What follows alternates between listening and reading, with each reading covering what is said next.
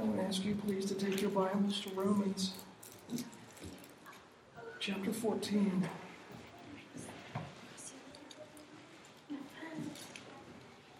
Romans chapter 14, please. I know it seems like forever ago, but if you remember, we took as our theme for this year that thought, that question, are you willing?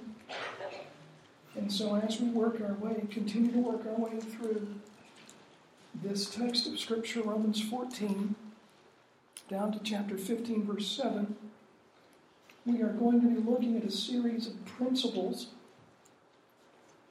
and we're going to continually ask ourselves, are we willing to practice these principles so that there can be unity in our church? Remember, chapters 12 through 15, at least the first part of chapter 15, the overall theme of that section of the book of Romans is unity. Unity in the gospel. Unity for the glory of God. Chapter 14 is actually a chapter I have never heard preached. Or if I did, I probably slept through it because I don't ever remember hearing a message on Romans chapter 14. And I'm not trying to indict anyone or any preacher or any movement when I say what I'm about to say. As a fundamentalist, Romans chapter 14 may create some heartburn for us. Because Romans chapter 14 is all about unity even when you disagree. Unity even when you disagree.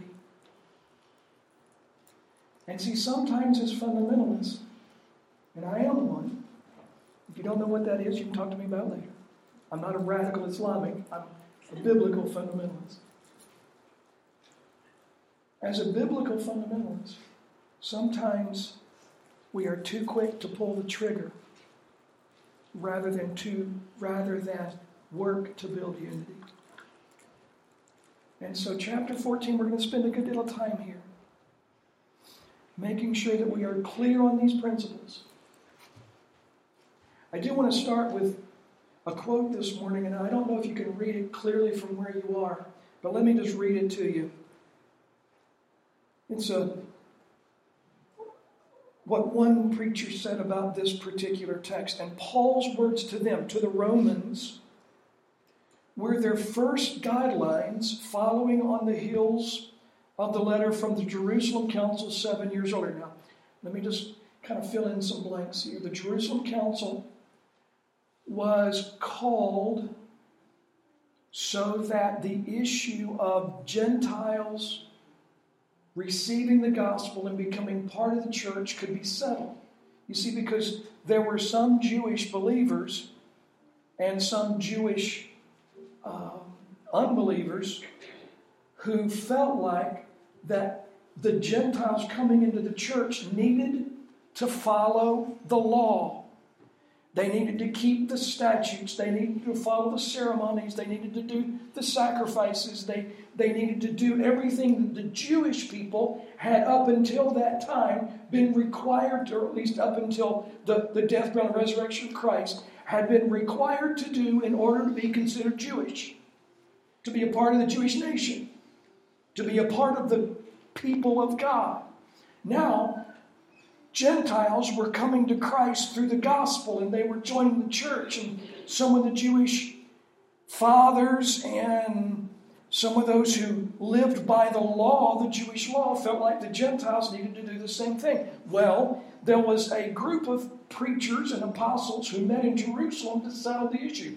Did the Gentiles have to do the law, keep the law, to be a part of the church? And the conclusion was, no. Why was that the conclusion? Because that's the biblical conclusion. We don't have to keep the law to be a part of the family of God. We don't have to keep the law to stay a part of the family of God. It has nothing to do with our salvation or our sanctification. And so the Jerusalem Council tried to clear that up. But for some of the strict Jewish law keepers, that wasn't enough. But now Paul writes this letter, Romans, about 7 years after the Jerusalem Council, where they tried to get this thing settled. The law wasn't necessary for salvation or sanctification. Now he's writing the book of Romans, all right? And his letter to the Galatian churches, perhaps as early as AD 48 or 49. In other words, now this quote is referring to the book of Galatians. You had the Jerusalem Council back in AD 50.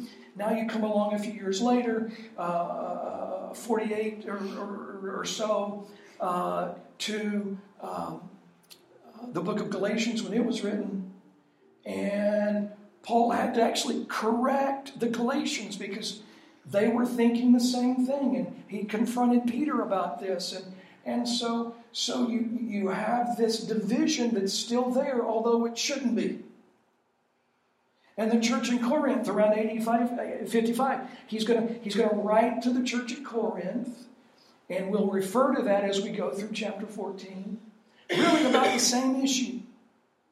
Having to keep the law, having to follow the holy days, and eating meats offered to idols, and things that the Bible, New Testament, says are not really necessary for salvation.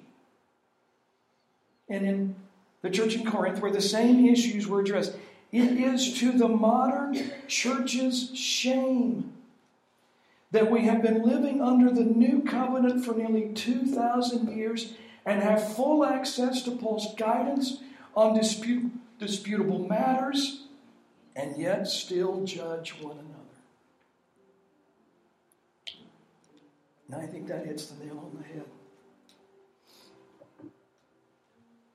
We have plenty of Bible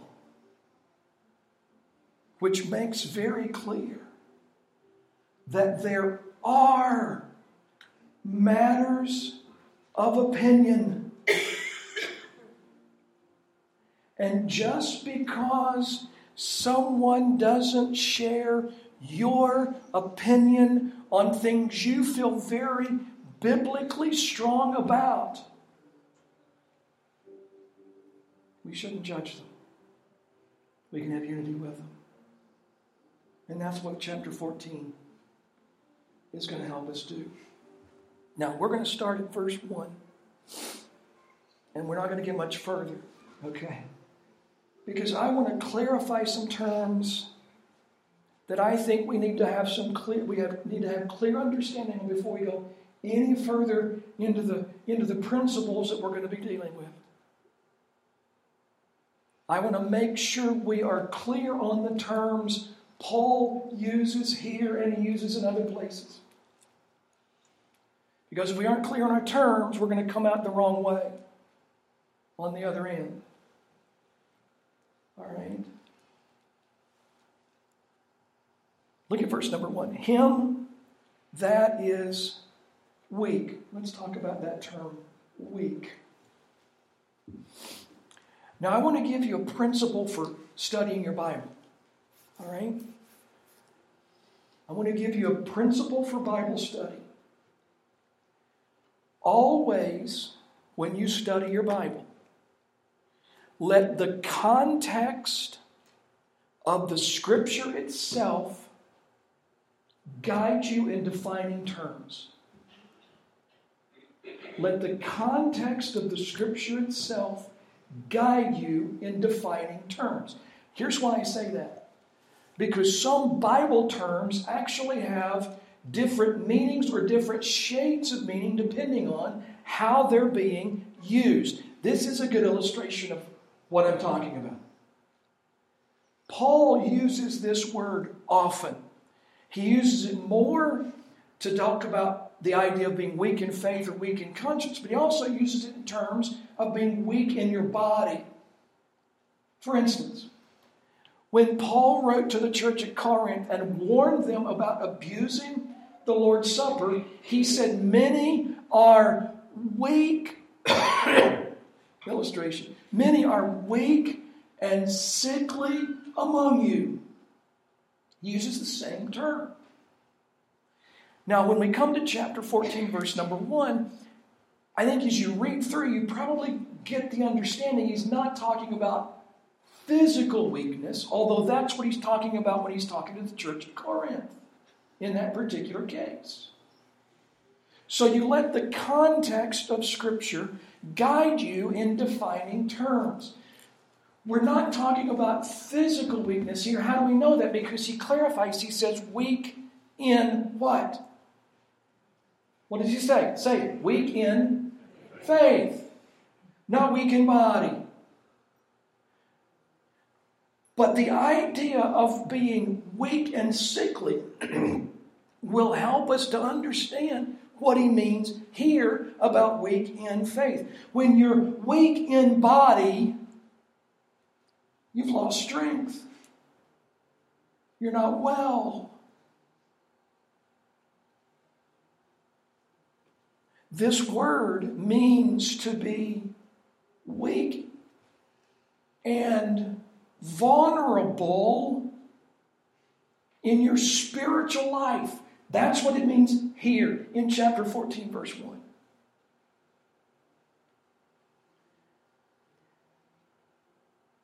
The idea of Paul describing people who are weak in faith or weak in conscience is the way he uses it most. He uses it in 1 Corinthians chapter 8 to describe those like he does here, weak in conscience. Paul also says that the law could not justify believers because it was weak. Now obviously the Word of God is going to accomplish everything that God intended. So when Paul was describing the law as weak, he was simply saying that it didn't fully accomplish all that God intended as far as salvation is concerned. It came up short. So let's take some of those ideas and bring them into chapter 14, verse 1. Him that is weak in faith. What are we talking about? We're talking about someone who's vulnerable. We're talking about someone who has maybe some limitations. We're talking about someone who's missing something. Is that I think a fair way to say it, like the law? When Paul uses the term weak here, he's not using it as a term to insult anybody. He's actually describing all of us. Because there are areas in every believer's life where we're lacking. Right? There are areas in every believer's life where we're missing something. Okay, so weak. Let's look at, now he doesn't use the term in chapter 14, verse 1, but I do want to contrast it, so go down to chapter 15 and verse 1. Chapter 15 and verse 1. We then that are strong. All right, so he uses two terms here to basically sum up the spiritual life of everybody who reads this letter. Strong and weak. Let's talk about the idea of what it means to be strong.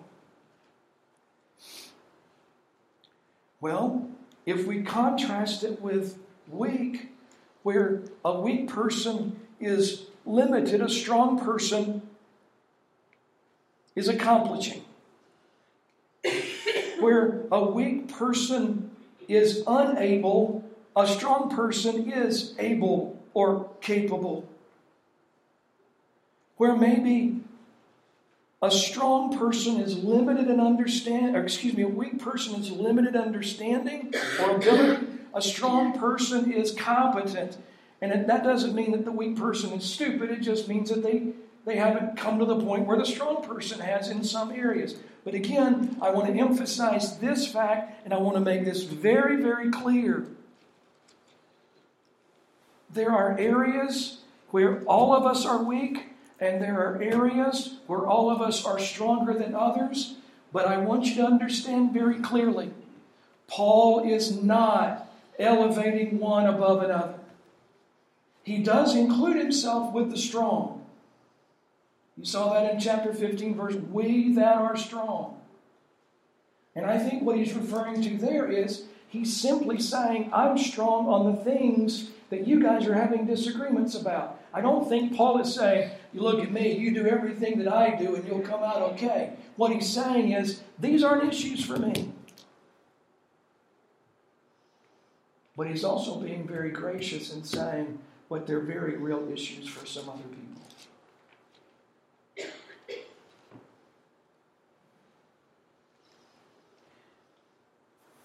These Christians who are strong or capable with respect to the faith believe that certain practices are legitimate, are okay for believers. On the other hand, those that Paul calls weak are excuse me, are not to the point where they are okay with these things. Now, what things are we talking about? There are 3 issues in chapter 14 and 15. And let me make clear again, we cannot draw direct parallels between what we read here and even some of the same things that we have today. I think there is an issue today with alcoholic believers. I think the Bible is clear. And again, there are people who disagree with me, but the parallel is not even the same with the alcohol consumption in Romans 14 with the alcohol consumption today. But the principles are the same. All right? I hope that's clear. The 3 issues that you have in chapter 14, or in the Church of Rome, let's say it this way: what they ate, what they drank, and what they celebrated. What they ate, what they drank, and what they celebrated. And they all had to do, all right? All 3 of those had to do with Old Testament issues. That's why I say that the parallels are not the same. They all had to do with keeping the law issues. But I do think we can, before we go on, we can say this. There are areas of disagreement, legitimate areas of disagreement. The Bible calls them in chapter 14, verse 1, disputable disputations. We'll talk about that in a second. There are areas where you may think it's okay because the Bible doesn't forbid it specifically, where others will say, I don't think it is okay, and they have very good reasons for saying what they say.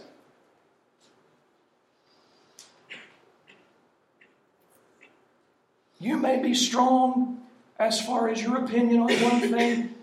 Someone may be weak in the sense that they can't do what you are capable of doing, in the sense of doing what you're doing.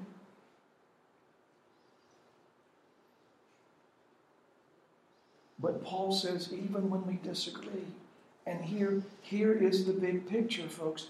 Even when we disagree on things the Bible gives room for disagreement on, we can still have unity.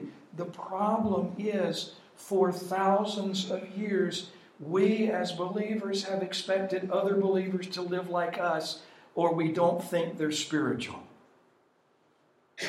And that's the issue in the church at Rome, and that's what Paul is saying has got to stop. These are not derogatory terms, so don't let them become derogatory terms. Don't let them. Just because someone is stronger or you or weaker than you in the sense of what they can and cannot do, what they decided to do or not do, don't think of them any differently because of your disagreements. These are not terms of inferiority or superiority. This is not Paul saying, you who are weak, well, you just need to shape up. He doesn't say that. Matter of fact, you won't find in this text of Scripture where Paul says to the weak people, you need to change. He doesn't do that. Not that they don't. Not that we don't. But these aren't terms of inferiority or superiority, and we should not make them that. So weak, there are some things we can't do, and we have good reasons for it. Strong, we're okay with doing certain things that the Bible isn't clear that we shouldn't do, that the Bible gives freedom on. And we can do those things, and we can do them to glorify God, and that's okay. So we're weak in some ways and we're strong. There's some things we won't do because we believe the Bible says don't do it, and there are some things we do because we don't believe the Bible says don't. Are you thoroughly confused now?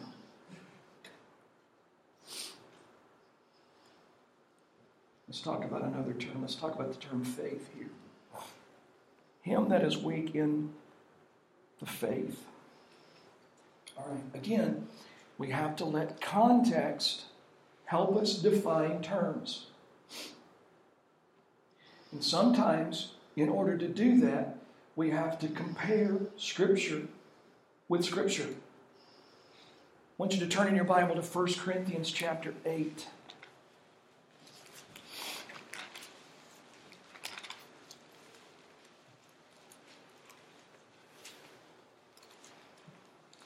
One of the things that Paul does when he writes to the church at Corinth, really basically beginning in chapter number, I think it's 7, is it's almost as if he says, concerning the things you wrote. In other words, apparently the church at Corinth sent Paul a letter or some letters asking certain questions. And one of the things that Paul does when he writes back is he answers those questions. As you see here in chapter number 8. Now, as touching things offered unto idols. In other words, apparently there was a question about whether they should eat meat offered to idols. Now, here's the deal. Some people in the church of Corinth said absolutely not. No. Some of them had been idol worshipers, and they knew what happened with the meat offered. And so not to have anything to do with idolatry or not to have any association with idolatry, they said, no, I won't do that. There were others in the church at Corinth said, you know what, an idol is nothing. Paul says that, an idol is nothing. So I don't have a problem eating meat. So you see, there's similar issues between Corinth and Rome over what they ate and why they ate it. So we have a parallel text here. Now, go down to verse number,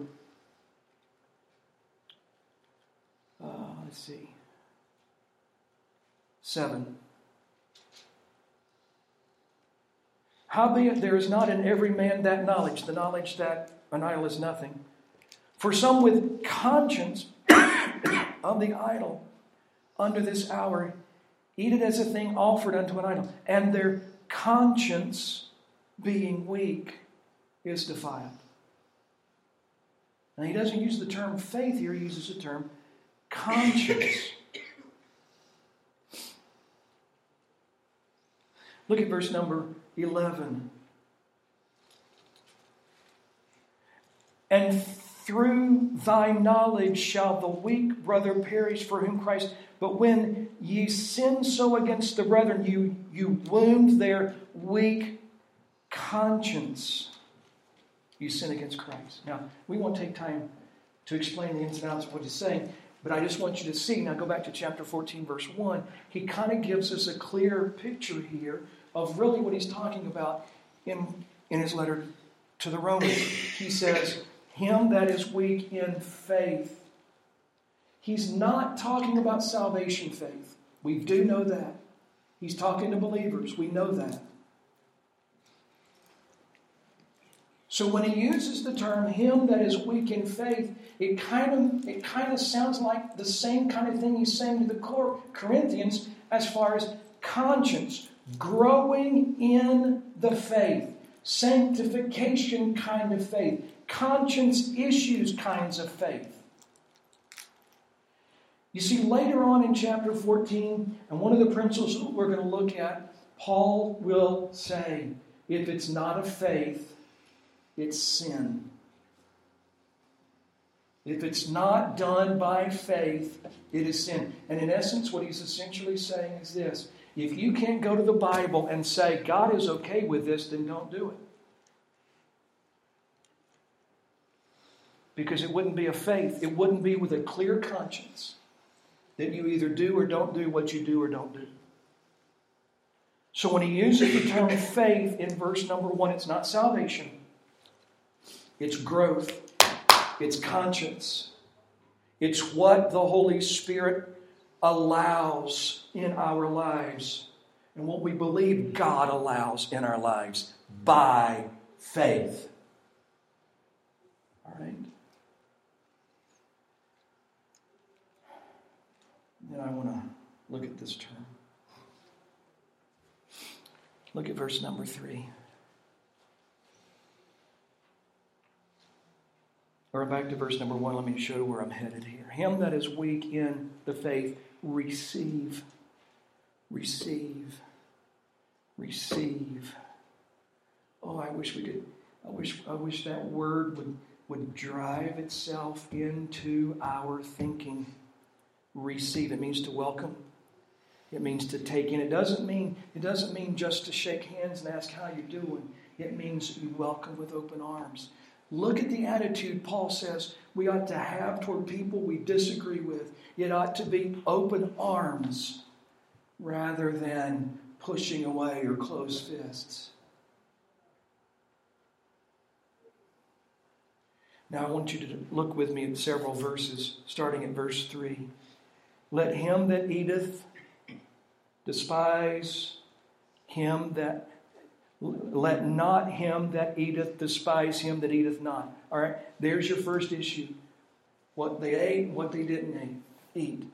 And Paul is saying, if you're okay with eating certain vegetables, you ought to be okay with those who don't eat vegetables. He uses the term vegetables, by the way. Herbs. Herbs. It's vegetables, really. All right. Now, I don't want to minimize what Paul is saying, but some of us have a real problem with certain vegetables.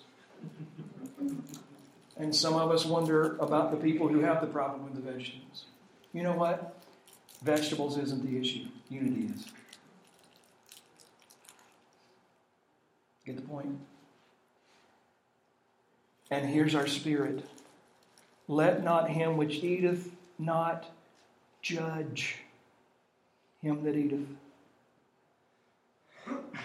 For God hath received them. Go down to verse 4. Who art thou that judgest another man's servant? Go down to verse 5. One man esteemeth one day, here's the second issue. One man esteemeth one day above another. Another esteemeth every day alike. Let every man be fully persuaded in his own mind. You know what? The word judge is in that verse twice. Do you see it? What do you think the word is? Esteem. Esteem. Don't judge one day to be more important. Some people do. But if you don't judge other days to be unity. Go down to verse number 10. But why dost thou judge thy brother?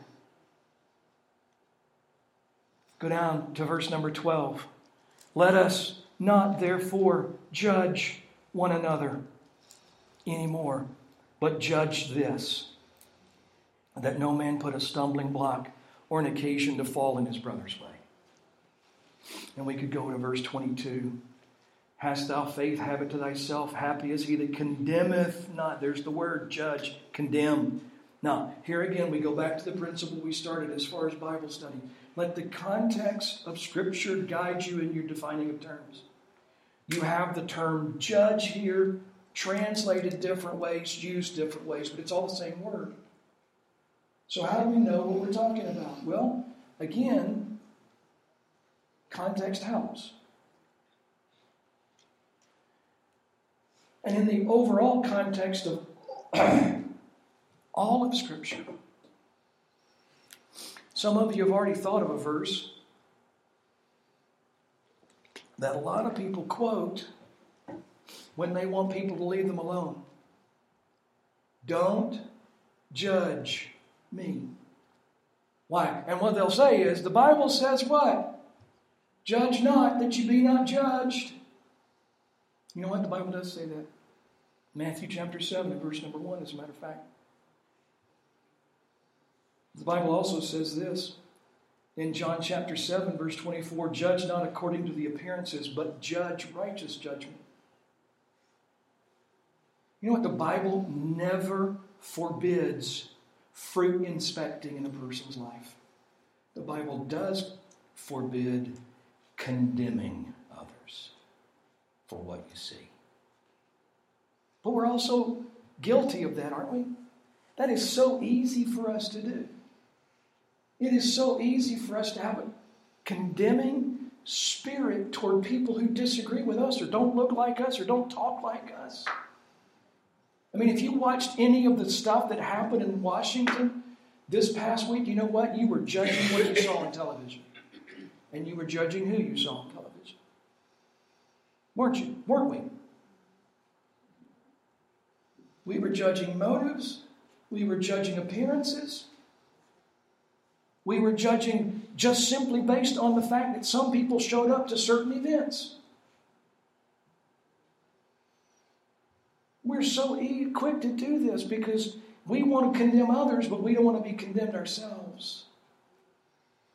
So in Romans chapter 14, when the Bible says, don't judge those who have different opinions than you have, what is Paul saying? He's saying, don't condemn them, but both sides do it.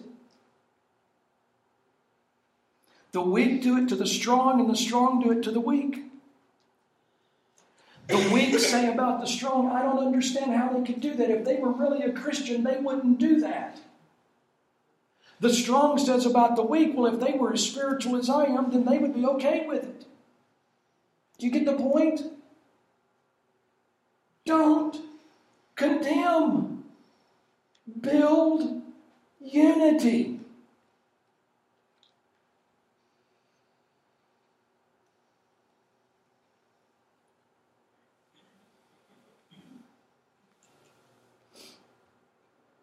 Some of us have taken this idea to the extreme.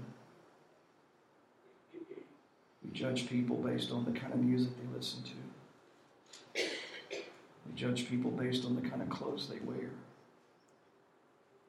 We judge people based on the kind of church they go to. We judge people based on the kind of language that they use.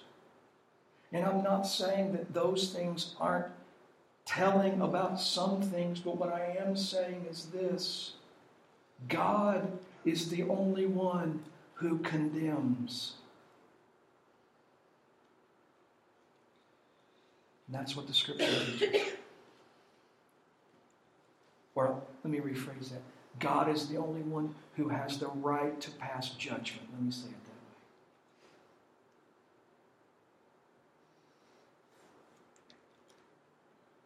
way. Then finally you have this word in verse 1. The phrase is doubtful disputations.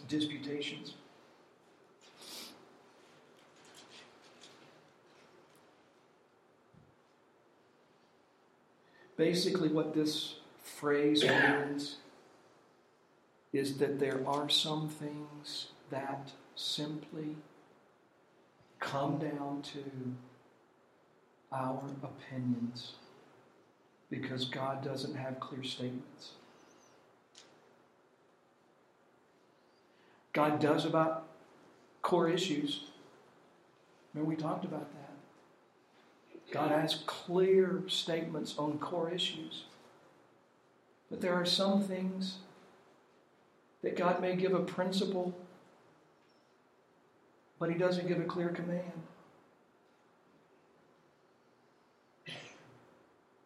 There are some things that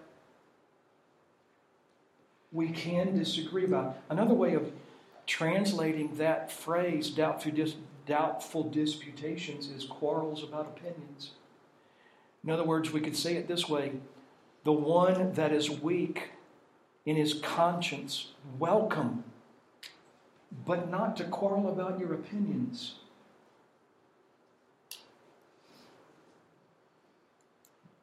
Have you ever met someone with the spiritual gift of contention? It just seemed like that all they wanted to do was argue about what they thought. Don't you just love being around people like that?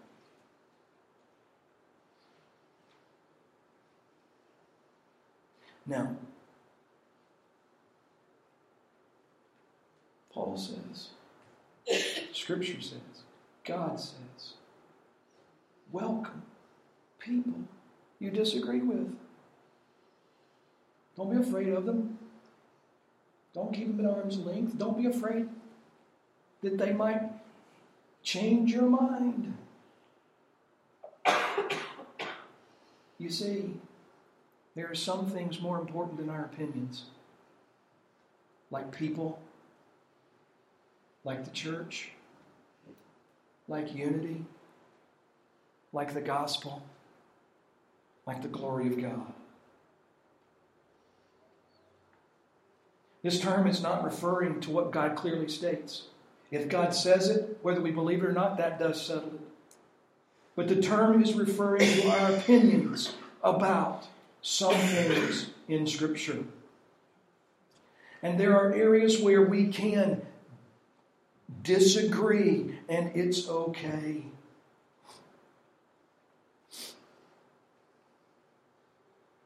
Because the bigger issue is not our opinions.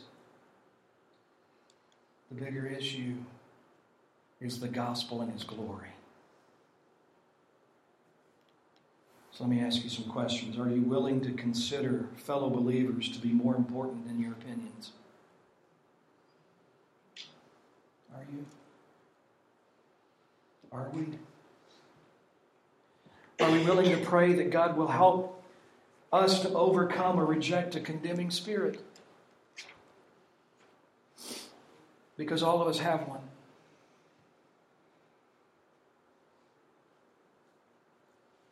And are we willing to battle for unity rather than battle with each other?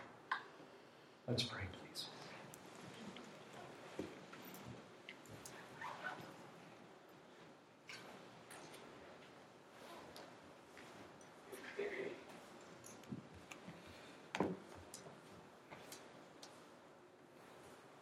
Father, I pray that you'd use your word in all of our lives today.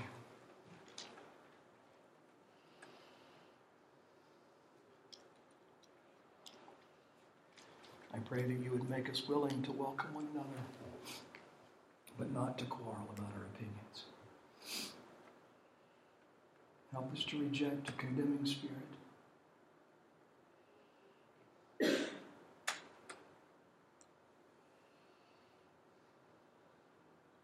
Help us to battle for unity, not battle with each other.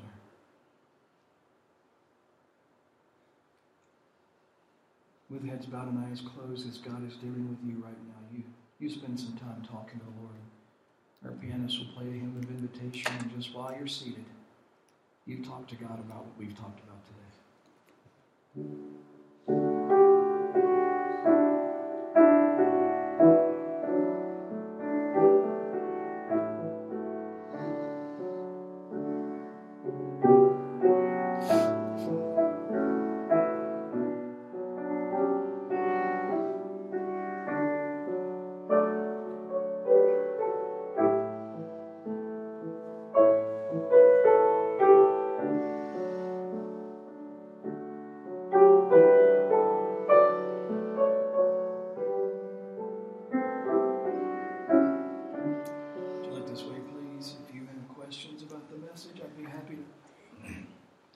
To you about it.